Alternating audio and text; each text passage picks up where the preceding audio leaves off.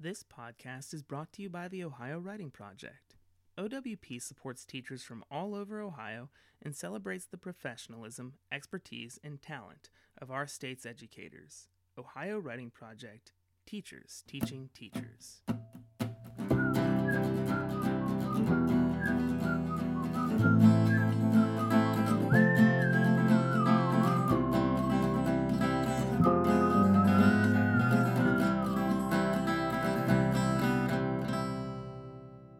Welcome to Right Answers. I'm Noah Waspy, and I'm here with Beth Reimer. How is it going, Beth?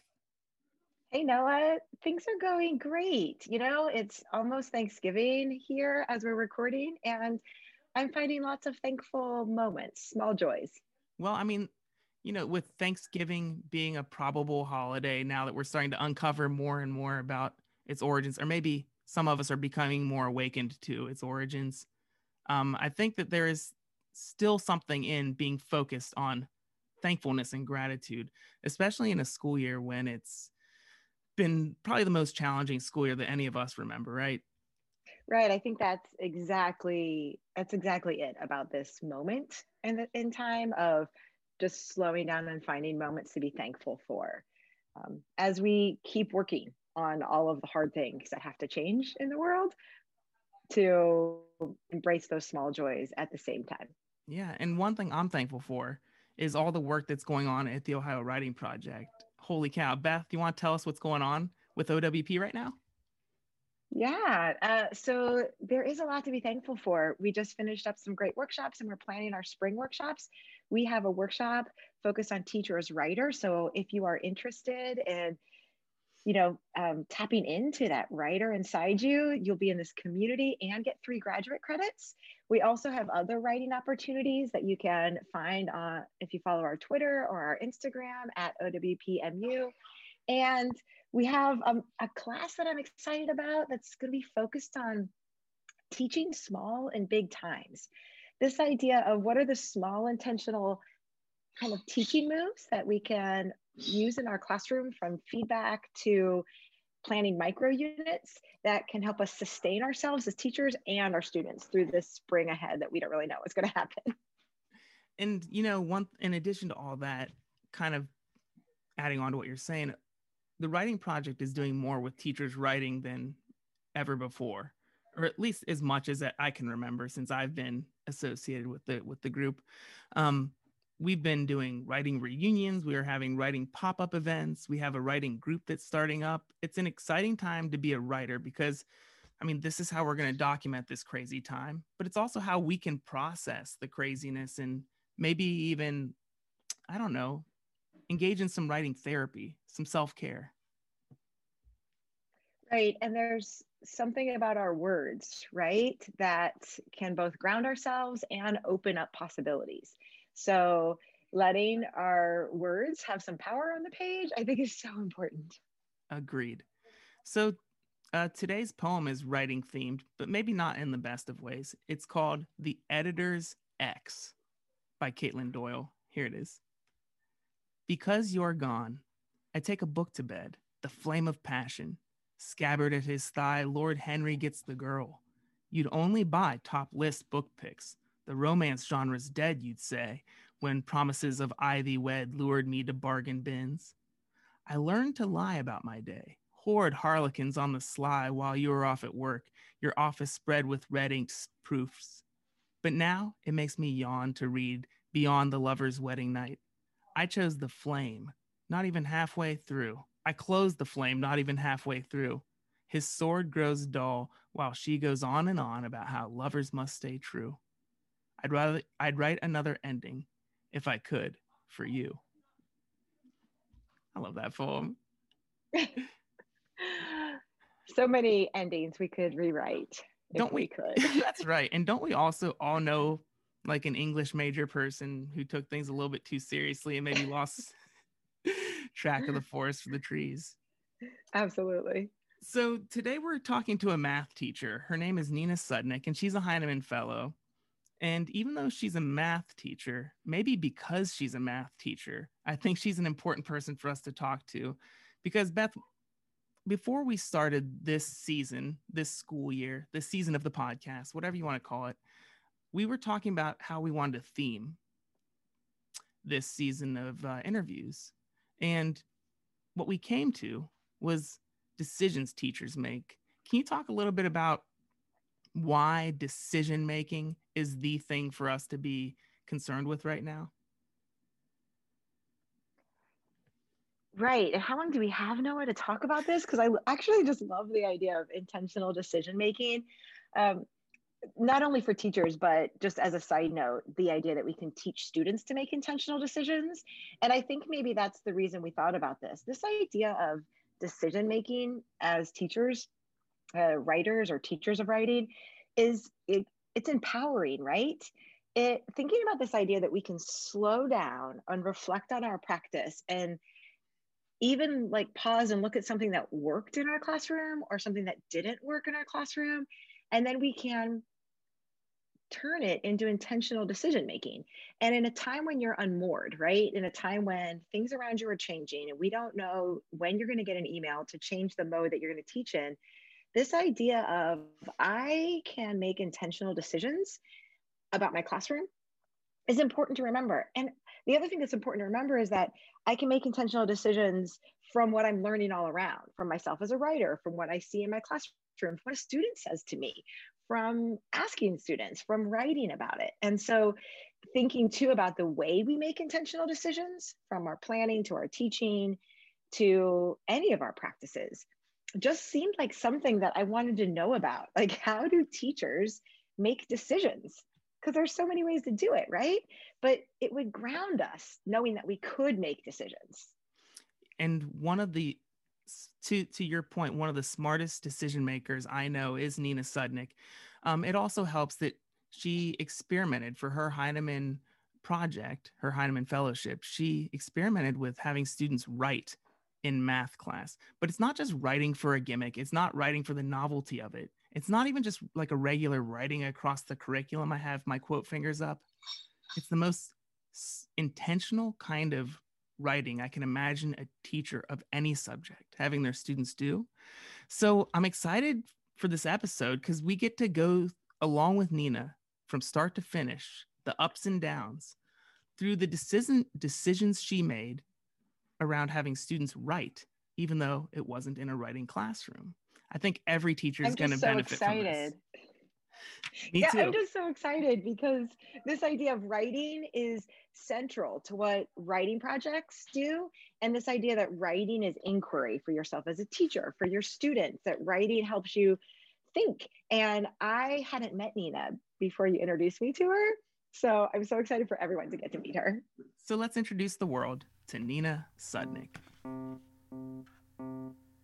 Many summers ago, Nina Sudnick was presenting at and attending a conference for math teachers. In one session, she was in the crowd as a teacher talked about how she had had students write about how it was going for them in her math class. As this teacher spoke, a light bulb went off in Nina's mind. All of a sudden, she was flooded with possibilities. Her pursuit of these writing possibilities in math class led her down a path to where she is today, as an educational leader and a Heinemann Fellow. Much of Nina's work has been about getting students in subjects other than ELA writing in meaningful ways. Our interview was all about this very work.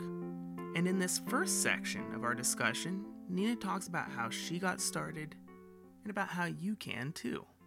Check it out. So that made me really think. I was like, I've thought about math journals before. I did a little bit in my prior time at the middle school, but there's always the big question of, should you read everybody's work? Should they do it on a single sheet of paper? Should they do it in a notebook? And you get caught up with all the procedural stuff instead of thinking about, what's the point of a math journal?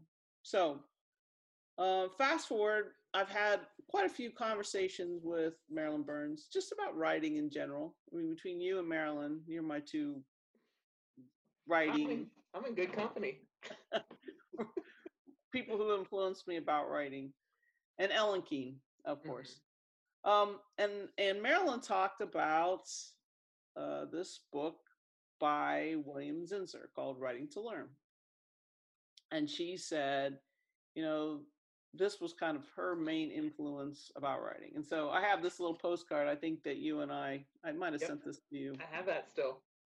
It says, and Zinsser says, writing is thinking on paper. And then the other quote I have on this is, how much do we learn about a subject through writing that we wouldn't learn in any other way? And so between reading his book and my conversations with her and some subsequent conversations with you, I started thinking about, how could they really learn more deeply about their mathematics? And then would it increase their agency? Would they feel better about themselves by actually writing it down? I mean, I know myself, when I start to write, I start to think, oh, I actually know a little bit about something. And then I can see what I don't know too. So that helps me. So at this point in the interview, I was kind of curious. How did she use these journals as a teacher? Did she grade them, or did she use them in a different way? Check out Nina's response. Lots of times journals are for teachers, so they are a form of assessment, Yeah. Or like students making their learning visible to you, right? Yes, right. And while they're not necessarily graded, they're a window into what the student is thinking, so that you can then gauge your instruction on what they're thinking. And I've used journals that way. But I think with this project, I really wanted it to be about a tool for them. Again, in the dream world, they would be like, oh, this is amazing. Now I can really see what I'm learning about mathematics, and I can use this as a tool to build upon what I already know. Now, we'll be talking more later in this interview about how she used this kind of writing as a tool. But I wanted to circle back to what she said about how it would work in a dream world. Nina will be the first to tell you that her teaching does not operate in such a world. We all know this, right? But in spite of the ups and downs of this project, some really special things did begin to happen. Well, I had one girl, she was really touched by this project, and she just said, it's the first time in math I had an opportunity to sit down and really think about what I was thinking. And she said, I love to write. So this really made me feel better about myself in math class, because I could just, but the act of writing made me feel like I was achieving more in mathematics, which I was like, holy cow, is that a success? I don't know. I think it is.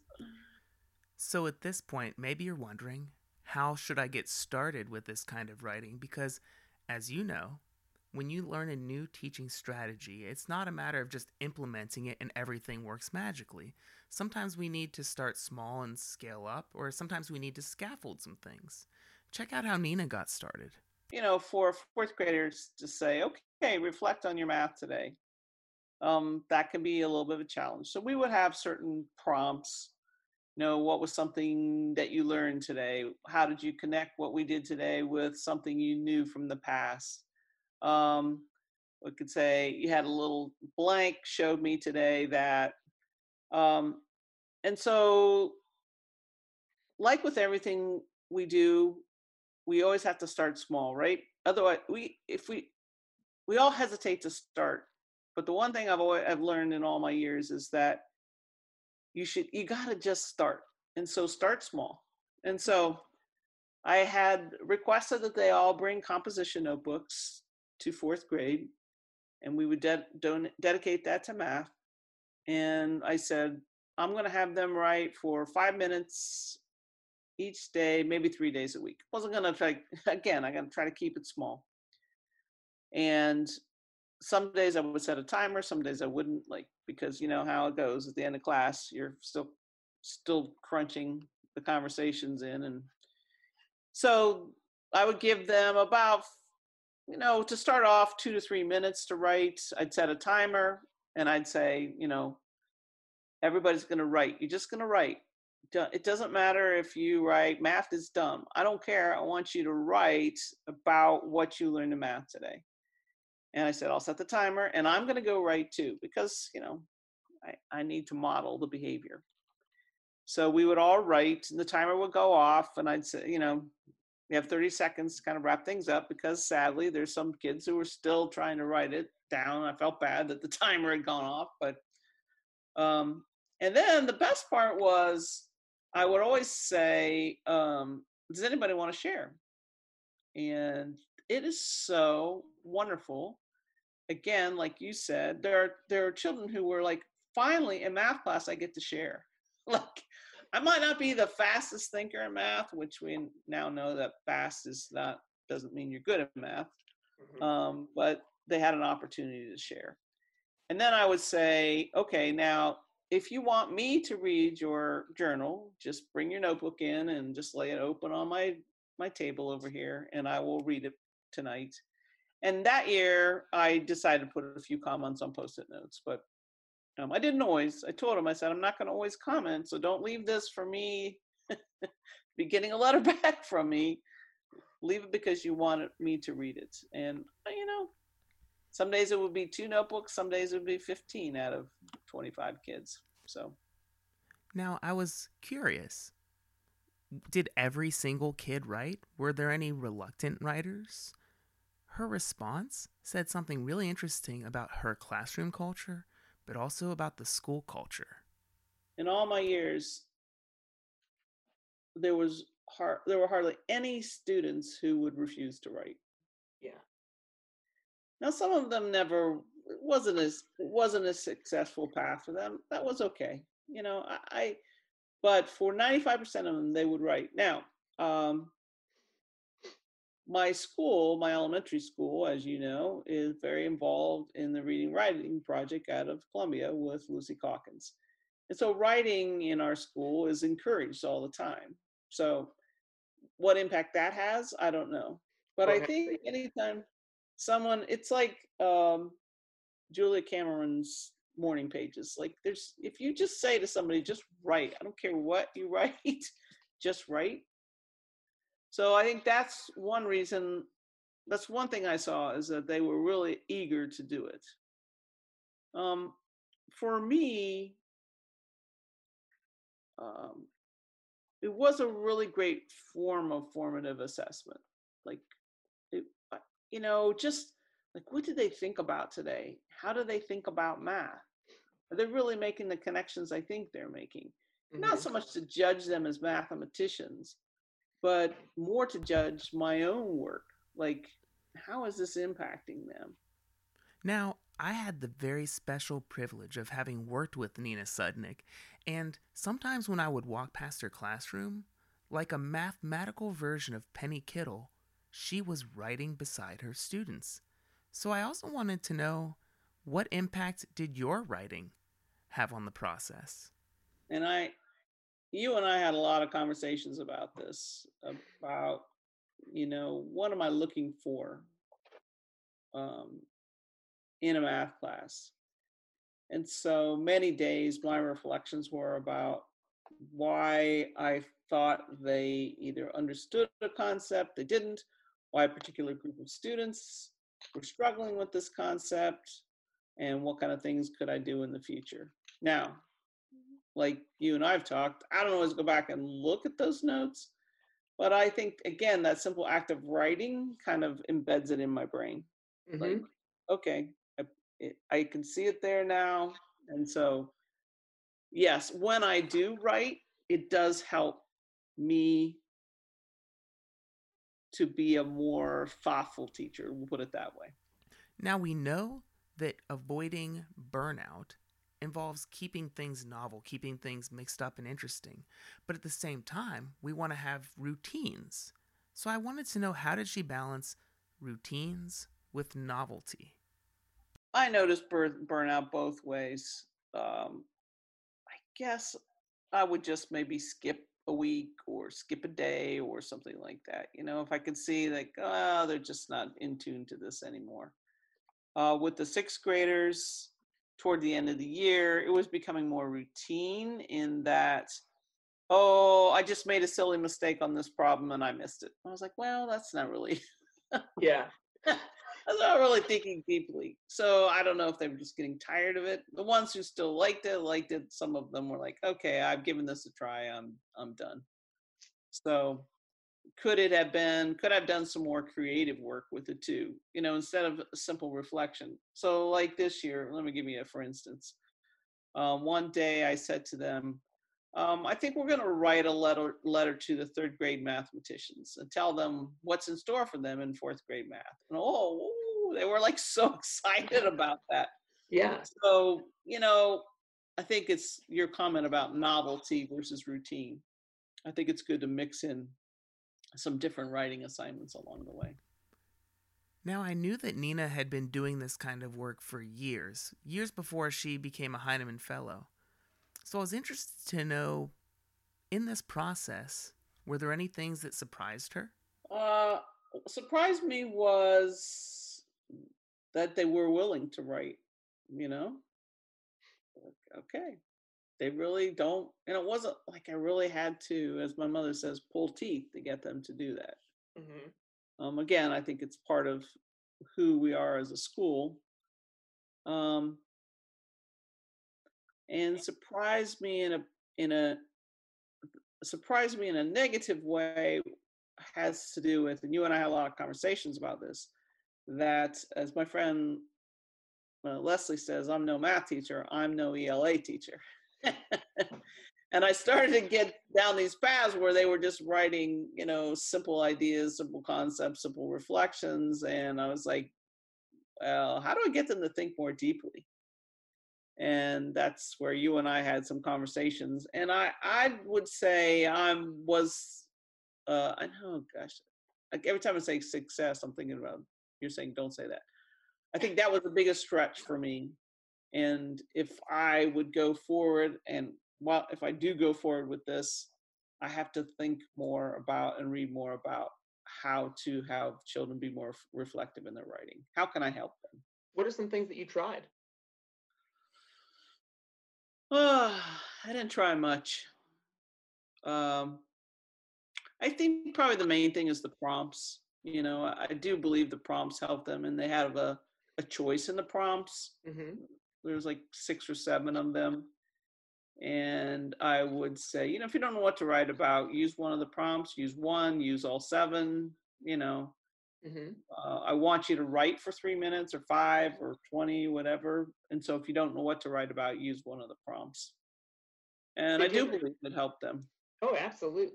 Absolutely. Like, some people just want to play in the sandbox in their own way and be inventive with sand. And some people want shovels and they want the castle molds. Mm-hmm. And both are good. That's just, they're different ways of playing. There are different ways of approaching anything, right? Mm-hmm. And I like that you gave people different entry points. Did you ever give back a notebook and ask them to write a little bit more? Or what did you do when a student, did you just hand it back and say, okay, wasn't what I was hoping, or did you talk to the student? No, I didn't. I didn't put it too much. I did not push back too much on what they were writing. Mm-hmm. Or what they wrote about. Now, occasionally, a couple of years ago, when I was having them turn their notebooks in, and I would sit down and write something. Usually, I was really trying to be conscious of not writing things like "good job." I would try to make a comment. I noticed that you were thinking about such and such. Can you tell me a little bit more? And so, yes, they would do some of that rewriting for me. And I'd say, just hand it back to me or show it to me when you get done. Now, this was a really interesting approach to working with students who were struggling to go deeper with their thinking as they wrote about math. But I was also wondering, what other kinds of struggles did she run into? And what did she do about it? I think the children who had the hardest time just had a hard time with writing and reading in general. Yeah. That's not their chosen form of communication. The children who have difficulty writing would be very happy to come up and tell me a story about a problem. Mm-hmm. And, hindsight's 20/20, but, I could have been their scribe or something when they were telling me that story. So every child has a story about a problem in math. So Do you think you'd ever do like a voice to text or like, Flipgrid, one of those video kinds of recordings? now that I understand Flipgrid, thanks to coronavirus, yeah, I can see where that would work. I mean, but even some of those kids, like I know my partner teacher talks about some children that is successful voice to text. She had one student that was like a lifesaver for him, but lots of times it's just a distraction issue, and they just, they want to talk to a person. They want to have that engagement with you. So, but yeah, I mean, I'm not, yeah, sure. Flipgrid, I think would be, now that I understand Flipgrid, it would have been a good tool. Yeah. One other thing I know about Nina's classroom is she doesn't let students use pencils. Students have to write in pen because she doesn't want them to erase their answers. They can cross out mistakes, but she wants to see all of the parts of students' thinking because mistakes are so valuable. Check out how Nina really leans into mistakes in her classroom and encourages a culture of being okay with mistakes.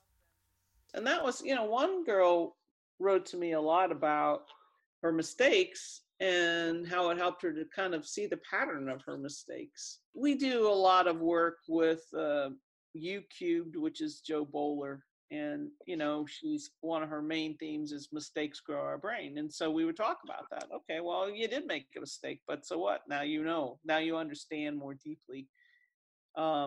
Which again, that's a valuable thing for kids to understand. The mistakes are okay. So I would say, I had a sixth grader send me an email. I think it was before school got out for COVID. And she just sent me this quick email. Miss Sudnick, I really miss you. I really felt like I understood math last year. And the math that we used last year is something called CPM, which the kids work in groups of 4. And so it's not me standing in the front of the class teaching them, but I think she just felt more confident because she could reflect more. Okay, so although I was and continue to be completely inspired by Nina's work, I also wanted to ground myself in reality. I wanted to put myself in the shoes of the teacher who might be reluctant to start this kind of work, so I imagine what kind of question they would ask. And I bet you know that question. How do you fit it all in? How do you make time for writing in math? In my math class, we don't do 30 problems. We do 1 to 3 problems a day. And we do that because we really want to dissect the problem. And so I think that the writing is kind of the next layer to that dissection. And that when the kids are working on problems, just that act of writing their thinking, they're not necessarily writing, today I thought this. But throughout our school, starting little people in kindergarten, they're always writing about their work, and not, again, using symbols or numbers or pictures. And as writing teachers have taught me, that is a form of writing. And so I think by that act of writing, they're reflecting. They can see their thinking, so they're reflecting. See, reflect, look, reflect, And I think this writing is just the kind of natural progression of that, the writing at the end. So, okay, I've got all this out here in front of me. What does this mean? And I think for some kids, that wrap up is a powerful piece to them. You have to carve out the time. You have to set your timer or whatever it is you do. You have to say, if math class ends at noon, you have to set the timer for 11:50, and wherever you are, boop. And we have that kind of rigor when we do something called number talks. Like a number talk is only supposed to last 7 up to 10 minutes. If you go longer, it doesn't work. And so more of a discipline than a skill in some ways. Yes. Yeah. So yes, And if we're online, I like what you just said, So maybe I put some of the other work that I had them do on the back burner, and I just tell them to email me and just say, say what you want. You could just say math was dumb today. I don't care. Just tell me what you're thinking. And to get that routine down with them in the form of an email or something, or a Flipgrid. Hello, because they seem to, I would say, Noah, of all the online tools we used, the kids that were the hardest to reach would use Flipgrid above all else. Yeah. And some of it they were easy assignments, would you rather kind of assignments and things like that. Sure. But I think that generation of the TikTok generation, so maybe TikTok's the tool next year. I don't know. But they respond well to that. So maybe do a Flipgrid. Send me a Flipgrid of your math today. As we began to bring our interview to a close, I felt like it was important to ask the why. Why write? Why write in science? Why write in social studies? And in Nina's case, why write in math class? And her final comments were just brilliant. It's something I was just sitting here thinking right now too. And I've been doing a little bit of this since my first year of teaching, which was 16 years ago. And it's like I never really let go of this. And I believe it's because I know, and you're going to bang me over the head for this, but that writing is valuable to me. And I'm by no means a writer, but I know that when I write, whether it's morning pages or reflections or blog posts or whatever, that it has always brought me value.